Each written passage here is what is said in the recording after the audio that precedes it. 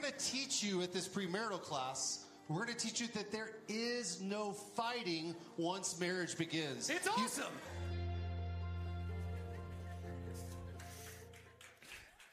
Hey guys, thanks for that clap over there.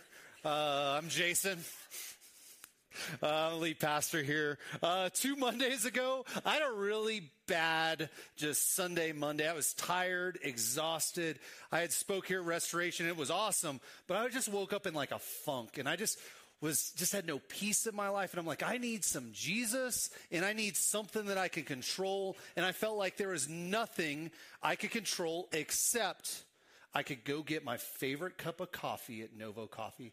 So I put on some comfy pants. I walked up the hill. I was like, man, I'm listening to some worship music. I can't wait to get my salted caramel latte from Novo and my bonfire breakfast burrito.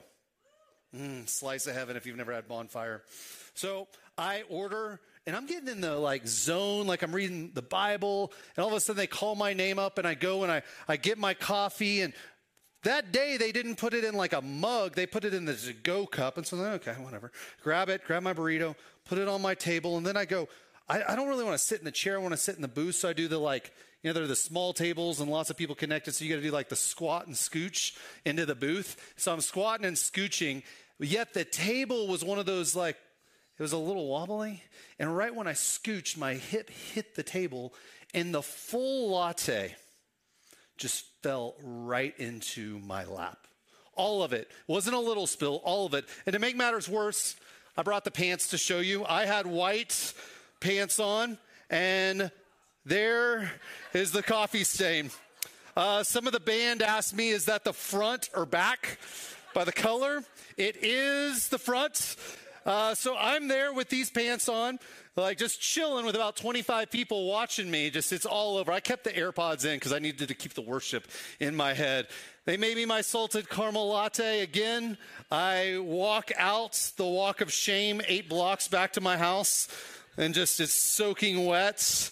And now I have these pants as a reminder. They're to remind me that when I think I have control over my life, I actually don't have that much control. I'm selling them for $100. They're designer now.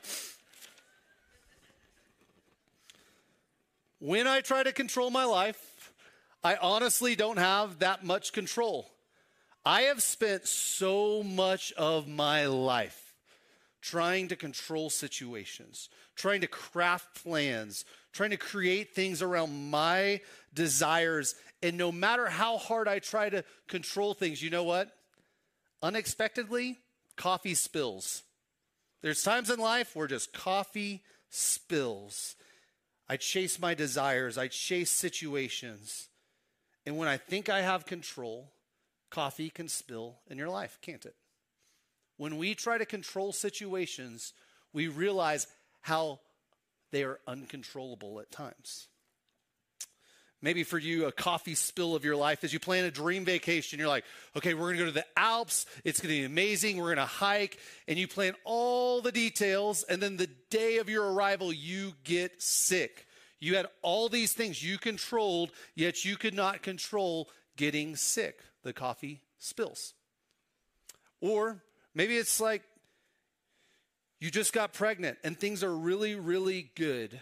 But then you go to a doctor's appointment and they give some really, really hard news. Coffee spills. Couldn't control it. Maybe you're here and you've actually done everything you wanted. Your business has grown. You've got everything you want. You can buy whatever you want. Yet there's no way to optimize your life anymore. And you sit at home on your bed pillow. You lay there and you go, is this all there is? And you have a depression that is about your life that no one knows. The coffee spills. You can't control what you thought you could control. The truth is, no matter if you want to admit it or not, coffee will spill in your life. And you can't control what you want to control. And there is a core belief of why we want control in life. It's this: because we believe we know what is best for our lives. We want to control it because we believe we know what is best. Or you might want to control because you're fearful of life, so you're trying to control your life. If we are to follow Jesus, you are in church, so that's what we're going to talk about. If you're to follow Jesus, we must change this core belief. And we must admit that we do not know what is best for our lives. But Jesus does. That Jesus knows what is best. We need to admit that Jesus would do a better job leading our lives than we would. So over the next 4 weeks, what we're going to do is we've been in the Gospel of John, and we're going to close out John, and we're going to focus on these last 4 weeks. We have a series titled King Jesus. In John 18, which we're going to study here in a moment, Jesus is actually going to call himself a king, and he's setting up a kingdom. And he is going to ask you, are you in control of your life, or is he king over your life? He wants to be king. That's what he wants. Throughout the Bible, though, we see God talk about himself being king. In Zechariah 14:9, it says this, "The Lord will be king over the whole earth. On that day, there will be one Lord, and his name, the only name." In Revelation, we see this about Jesus. It says, on his robe and on his thigh, he has the name written, King of Kings, Lord of Lords. Jesus calls himself king. He wants to be king. He wants this type of authority in your life. Yeah, you know, in our society, we don't live in a monarchy. We don't have a king. We're in the Western world. And if we're really honest, like, none of us really want a king. We're pretty individualistic. We don't want anyone to control or have authority in our lives. Yet Jesus, so interestingly, uses the metaphor of king, that he wants to be king over our lives. So what defines just a king? A king is just a sovereign ruler under ultimate authority. He has ultimate authority, having his followers acknowledge and submit to his reign. The authority, it extends over governance, lawmaking, taxation, justice systems, military directives. And Jesus says he wants to be king over your life. My question for you is this. Does Jesus hold this type of authority in your life? If he wants to be king, does he hold this type of authority in your life? King Jesus, he wants to guide every aspect of our existence. He invites you to surrender fully to him every day. While he will never impose his will on us, he seeks voluntary submission of our lives to his ruling daily. And I don't know about you, but when I think of this aspect of him being king and him being ruler, all of a sudden my heart gets really defensive. I'm like, Jesus, I don't know if I want you to have that kind of control. I don't know if I want you to have that kind of authority in my life. I mean, the idea of relinquishing control, of not being the master of my own fate, it challenges me deeply because I am so ingrained to desire autonomy. I don't know if you're like me, but it is hard to make Jesus king over my life. Because to be honest with you, I think I can do a fine job. I think I'm doing okay. Look at my life. I've got most of the things I want, God. Do I need you to have control?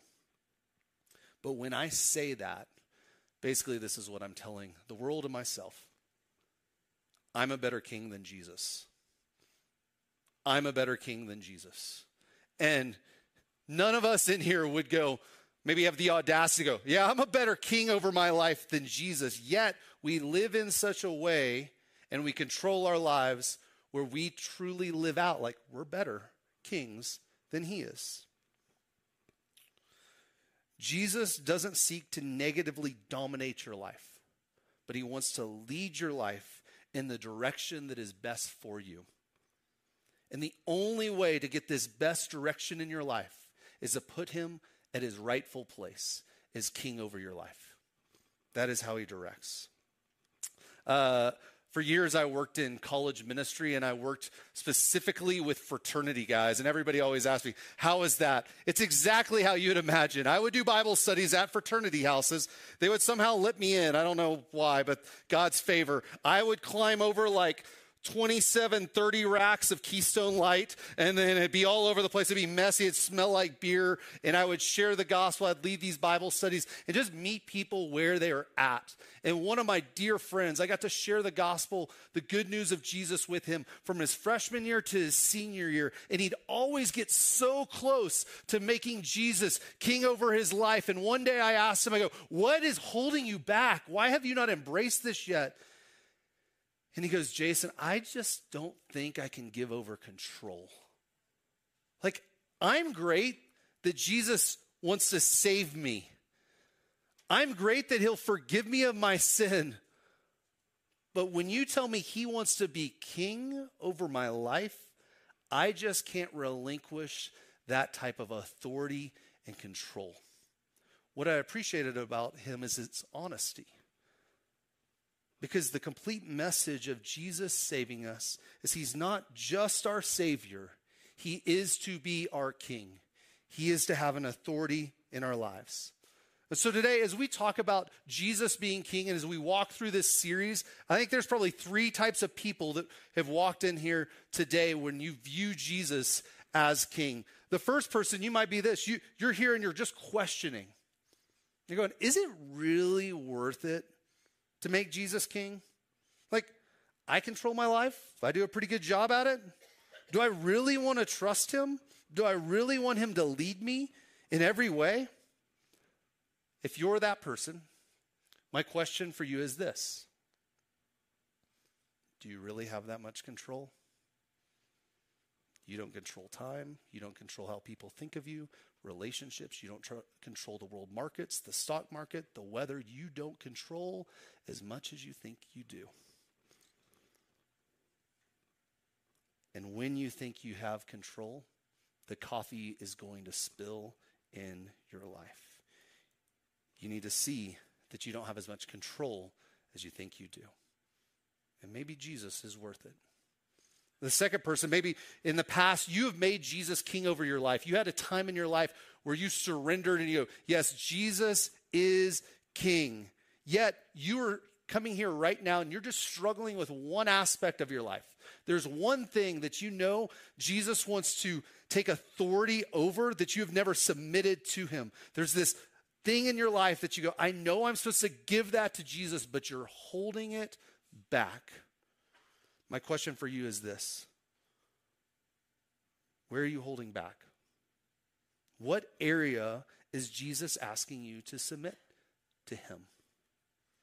And if you gave it to him, do you think he is a good king that would do better by you than you do by yourself? And a third person here today. He's your king.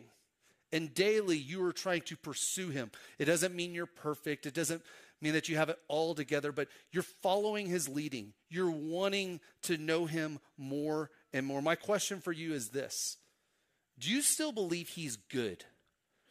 Like he's the good King Jesus. Like he is worth following. That you're like, oh, every day he brings me joy. He is good and I want to submit my life to him. Not out of religious duty, but because he is good. Do you need a fresh surrender to his kingship? So over the next 4 weeks, as we talk about King Jesus, my prayer for you is to, wherever you're at in those three people, that we would take steps to making Jesus king in an area of our life. So our goal over the next 4 weeks is basically we're going to take you through the story of the last moments of Jesus. Chapter 18 through 21 is Jesus's betrayal. It's his death, it's his resurrection, and his promise of return. And what we want you to see is we want you to see that through this, he is establishing his kingdom where he is king. And Jesus is going to prove to be the best king the world has ever seen. He's going to prove it. He's going to prove that he is worth following. Yet Jesus is a very different king of this than the kings of this world. He is so different. And my hope for you this series is that you would see he is not like any king you've ever experienced. He is not like King Xerxes. He's not like King Charles. He's not like King James. That's LeBron. He's not like King Kong. He's not like the Burger King. He's the King of Kings. He's the Lord of Lords. He is so different. He is so different. This is why in John 18 it says this. Jesus said, my kingdom, it's not of this world. So each week what we're going to do is we're going to look at Jesus as king and an attribute of him being king and how that attribute should lead us to want to submit our lives to his kingship. So today we're going to look at the first attribute, which is Jesus is the humble king. And in John 18, there's basically three scenes that I'm going to walk you through. We have just multiple scenes, so we have three different parts of the story, and I'm going to walk through different scenes. So the first scene is his betrayal. The second scene is where he's in this trial, and the third scene is where he's being sentenced to death. And so our first scene today is the scene of his betrayal. The scene of his betrayal. And I want you to see in this scene that the humble king protects his people. So here's what's happening. Jesus has just left the upper room. We've been discussing that the last few weeks. And he's going to this garden, the Garden of Gethsemane. And he's walking towards it, and he gets there, and he feels this need to pray. And he tells his disciples, pray with me. And so he prays, and he prays, and he prays. And he looks back, and all the disciples are asleep. Okay, so don't feel bad if you ever fall asleep in prayer. I've done it a bunch. They did it, and Jesus is about ready to die. Anyway, so Jesus is now praying again. He's like, wake up, wake up, wake up, wake up. So they wake up, pray with me, pray with me. He starts praying, starts sweating blood. And all of a sudden, as he's sweating, the disciples fall asleep again. And then all of a sudden, over the horizon, he sees his betrayer, Judas, with a riot coming towards him of people of the chief priest, and it's coming at him. They have torches, they have weapons, they have lanterns. They're after Jesus. So we pick up here in verse 4. Jesus, knowing all that was going to happen to him, went out, and he asked them, who is it you want? Jesus of Nazareth, they replied. I'm he. Jesus said, and Judas, the traitor, was standing there with them. When Jesus said, I am he, they drew back and fell to the ground. Again, he asked them, who is it you want? Jesus of Nazareth, they said. Jesus answered, I told you that I am he. If you're looking for me, then let these men go. This happened so that the words he had spoken would be fulfilled. I have not lost one of those you gave me. So remember, the humble king protects his people. Jesus is a humble king, and he physically protects the disciples. Like the whole crowd is coming, this riot is coming towards him, and what does he do? He walks in front of his disciples, pushes them behind, and goes and actually asks, who are you looking for? He is protecting them physically. Because it says, I told you that I am he. If you're looking for me, then let these men go. Isn't it a little interesting to think? This is the power of Jesus. When he spoke, they fell down. When he told them, let him go, they let him go. Like, what other leader of like this rebellion gets captured and they let all the followers go? Only the King of Kings has the power to do that. He has the power to protect his people. He's also protecting them spiritually. Here's what I mean by that. If you look in verse 4, it says, Jesus, knowing all that was going to happen to him, went out. Jesus isn't like, oh, why is this like riot coming towards me? Why is this crowd coming towards me? No, he knew what was happening.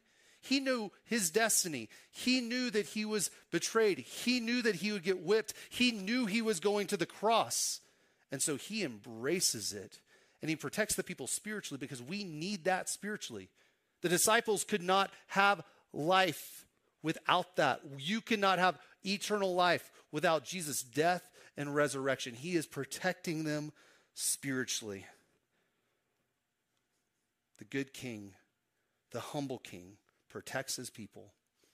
And what's crazy in the rest of the story is he just doesn't protect his people, he protects his enemies.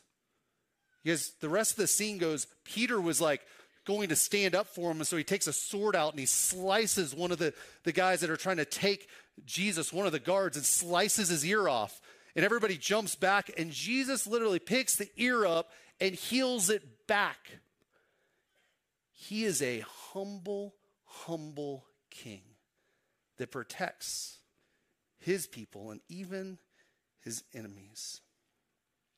So they bound Jesus and they take him to see the high priest. So here we see the humble king. He protects his people.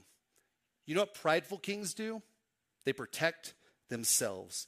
Jesus had every opportunity to protect himself. He could have got out of the situation, yet he protects his people. This is why you want him as king.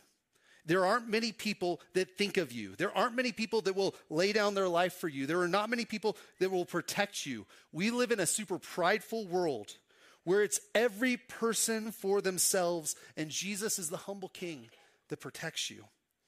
This is our King Jesus. He cares for you. When there is danger, he protects you and brings peace. He takes the wrath of our sin. He bears it on the cross. He's protecting you spiritually from eternal punishment. When you're alone, he is with you. When you're afraid, he protects you. When you have no one to turn to, he says he will never forsake you. The humble king protects his people. You want the humble king. You need this king.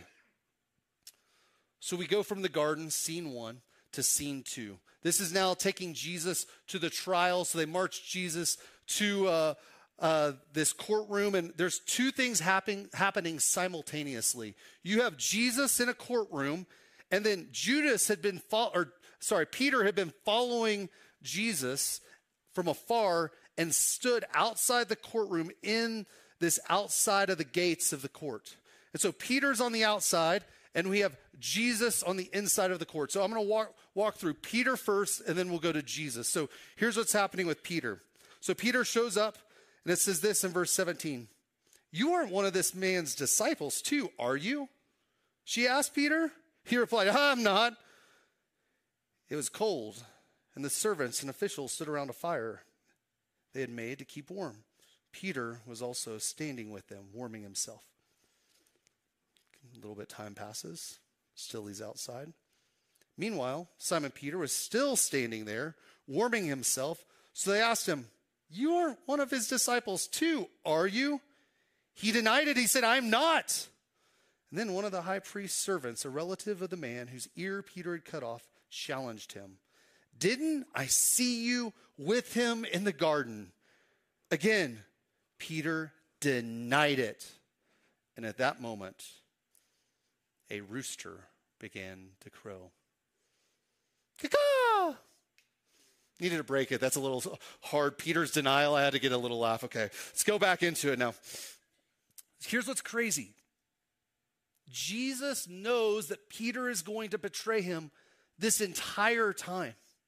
Yet he loves him deeply. He even told Peter, you're going to deny me. You're going to forsake me. Yet Peter denies him and allows the fear to control his life.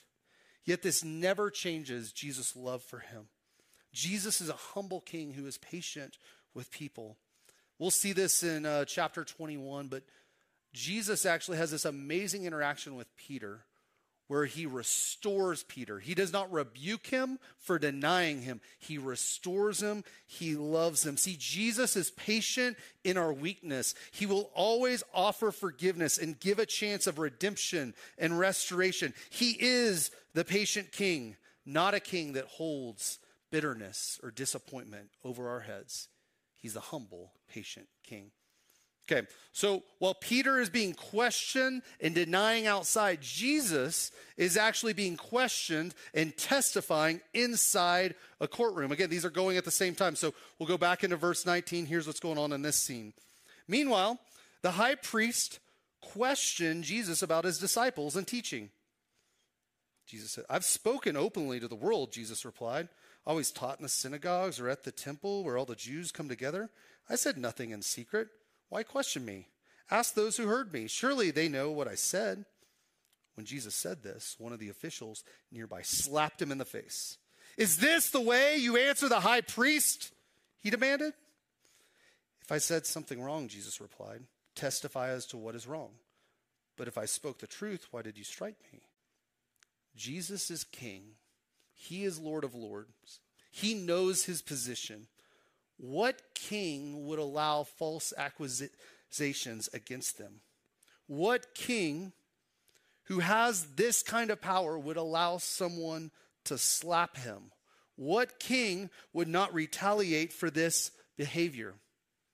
The patient king, the humble king. Jesus had the power at any time to snap his fingers and get out of this. He could have brought down angels and he could have destroyed these people, yet he is not a typical king.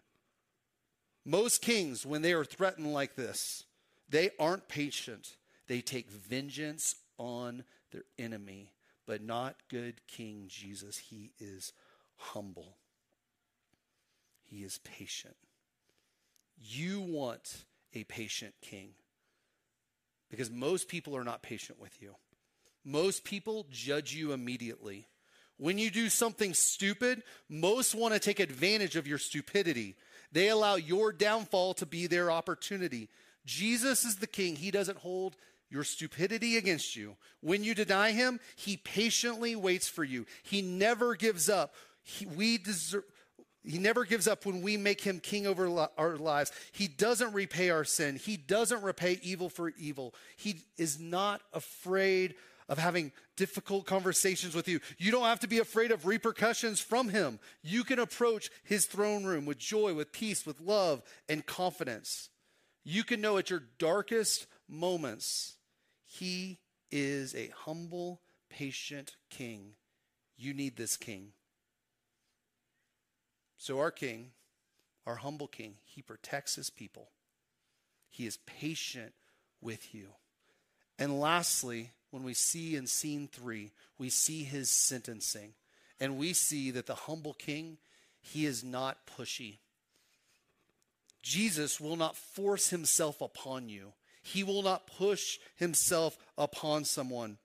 So what happens in scene 3? So this trial is done, and they take Jesus from the high priest Caiaphas, and they send him to the palace of the Roman governor named Pilate.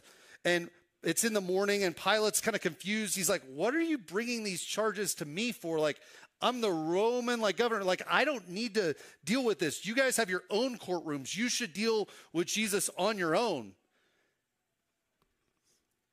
Yet, the Jewish leaders begged him, "No, we need you to judge him under your laws." And honestly, Pilate did not want to deal with it. He just wanted to be neutral. He's like, "Please don't make me deal with this."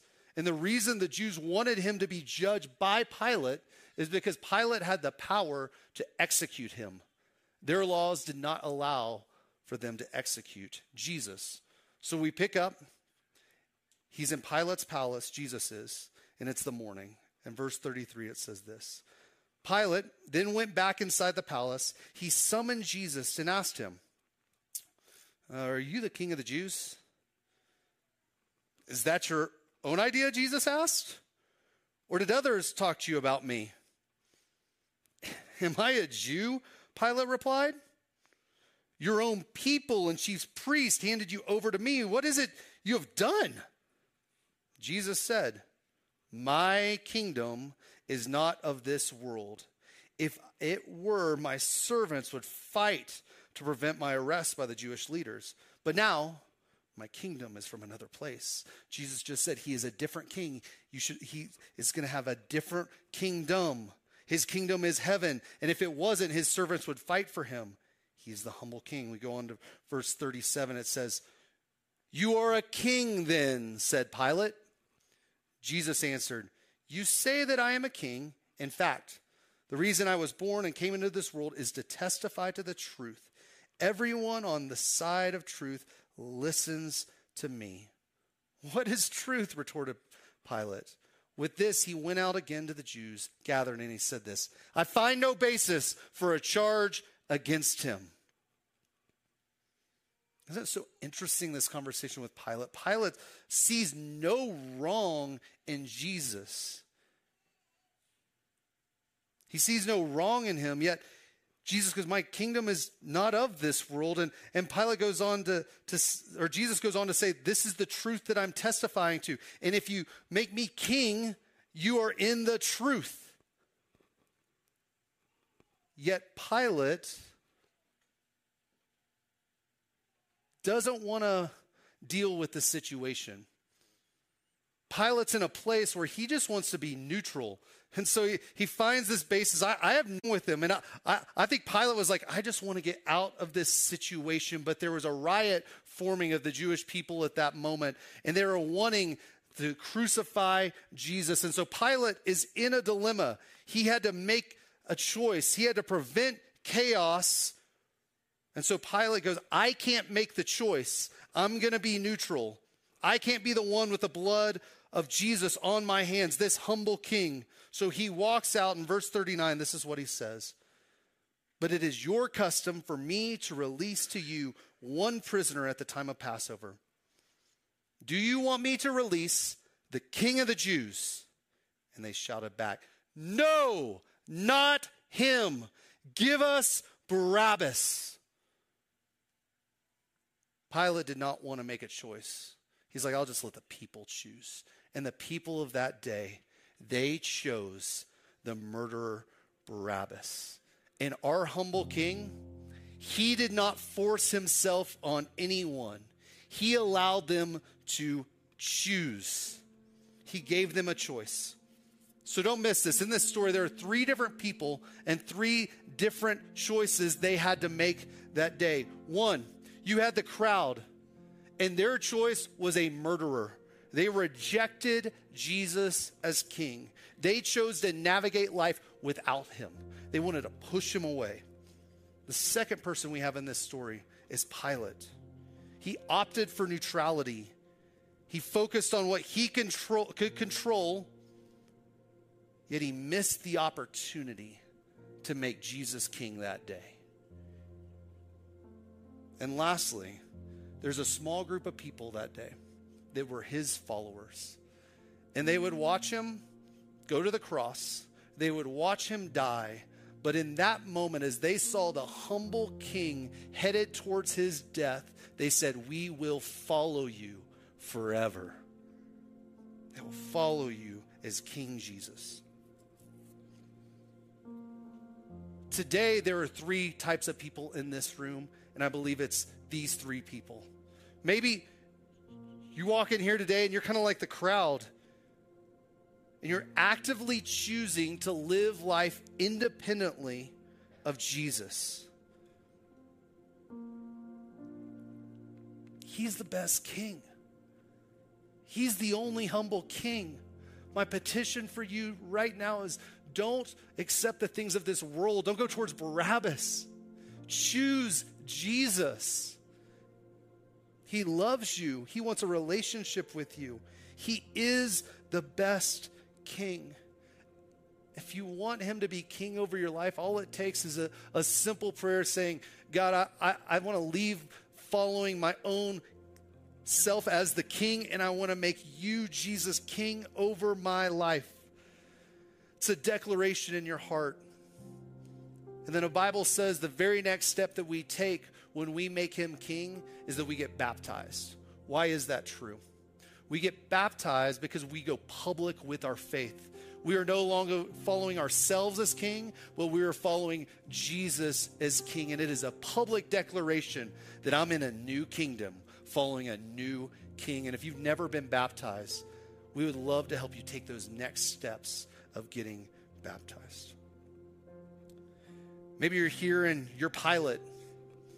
You have this like neutral stance. There's something in your life that you're just like, I believe Jesus is king. I believe he's done nothing wrong. I see him, but I'm just neutral. And there might be this small part of your life that you've not given over to him. And you go, I want you to take this. I want King Jesus to take this in my life. Don't wait on bringing that portion of your life to him. He is good. He is humble. He wants to protect you. He will be patient with you. But he's not going to force you. You have to choose. You have to choose to make him king. Maybe you're here today and you're a follower of Jesus and you believe he is king, that he is Lord. I just want to encourage you to keep choosing him. Others might leave. You choose King Jesus. Others might fall away. You choose King Jesus. Hard times might come. You choose King Jesus because you remember he is the humble king that loves you.